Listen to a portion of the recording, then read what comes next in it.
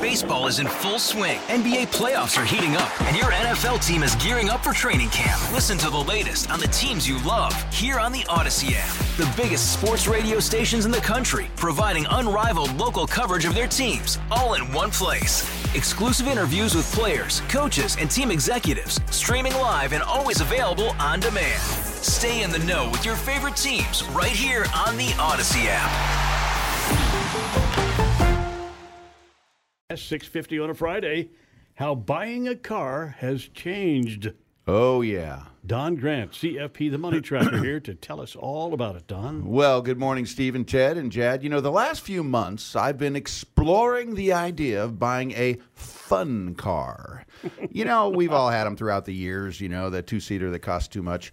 But now the kids, you know, they've flown the coop, and I have the resources, you know, and the time, a little bit more time to enjoy a classic that I'm going to actually drive. I don't want one of those that you have to keep in your garage and keep everything clean and everything. You know, seeing how they've gone up in price is a sobering experience. Oh, yeah. Now, I have purchased new cars, but most of the cars I've had in the past 30-plus years, we've found by word of mouth or purchased from a private seller in an online classified ad or back in the day in the newspaper. Now it seems impossible to find a private party seller. Now, nothing wrong with dealers, but their overhead increases the cost. Of course, dealers can add value, but that's a choice that I would like to have. Well, online auction sites are open to the entire country.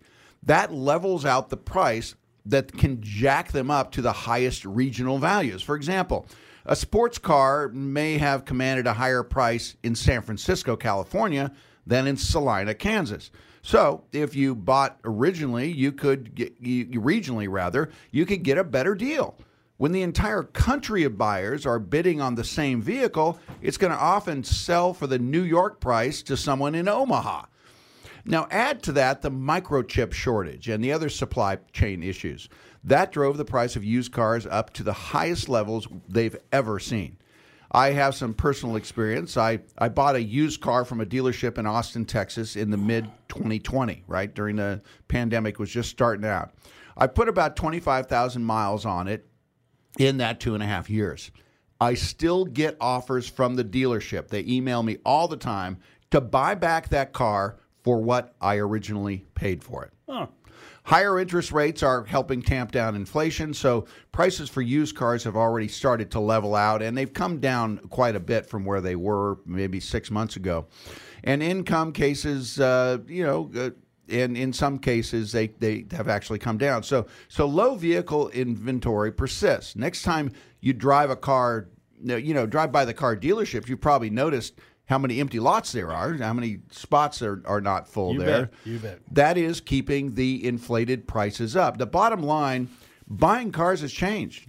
Dealerships realize that they don't need to have huge inventories, and consumers are learning that they may have to wait for their next vehicle. As manufacturers get back on track with their inventories, prices could continue to level and, of course, come down. I think it's inevitable that they will. Of course, if you have any questions, give me a call at 267-0600 and ask for me, Don Grant. Don, today is National Flannel Day. Flannel.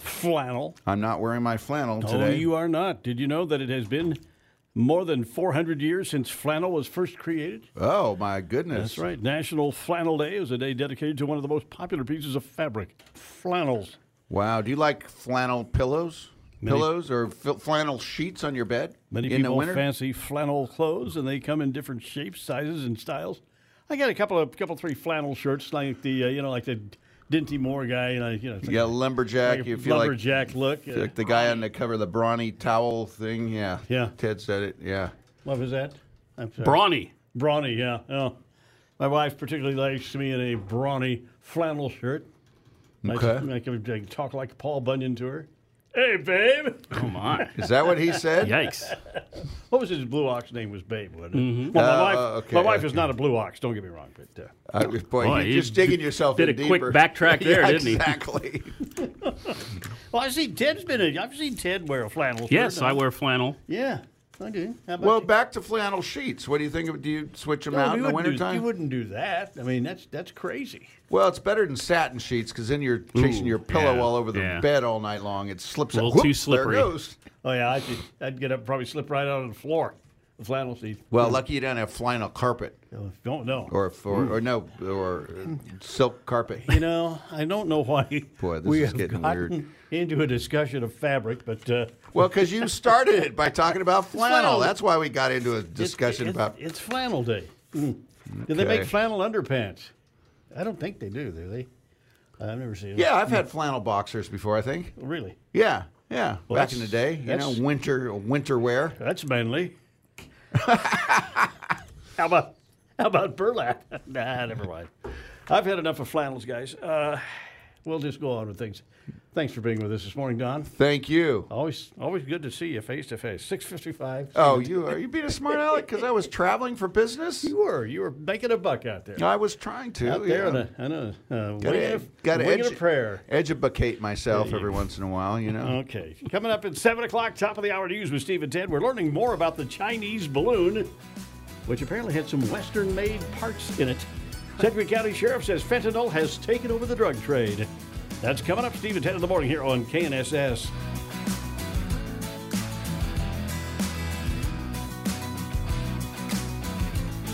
Securities offered through Kestra Investment Services, LLC, member FINRA SIPC. Investment advisory services offered through Kestra Advisory Services, LLC, an affiliate of Kestra IS. Saber Wealth is not affiliated with Kestra IS or Kestra AS.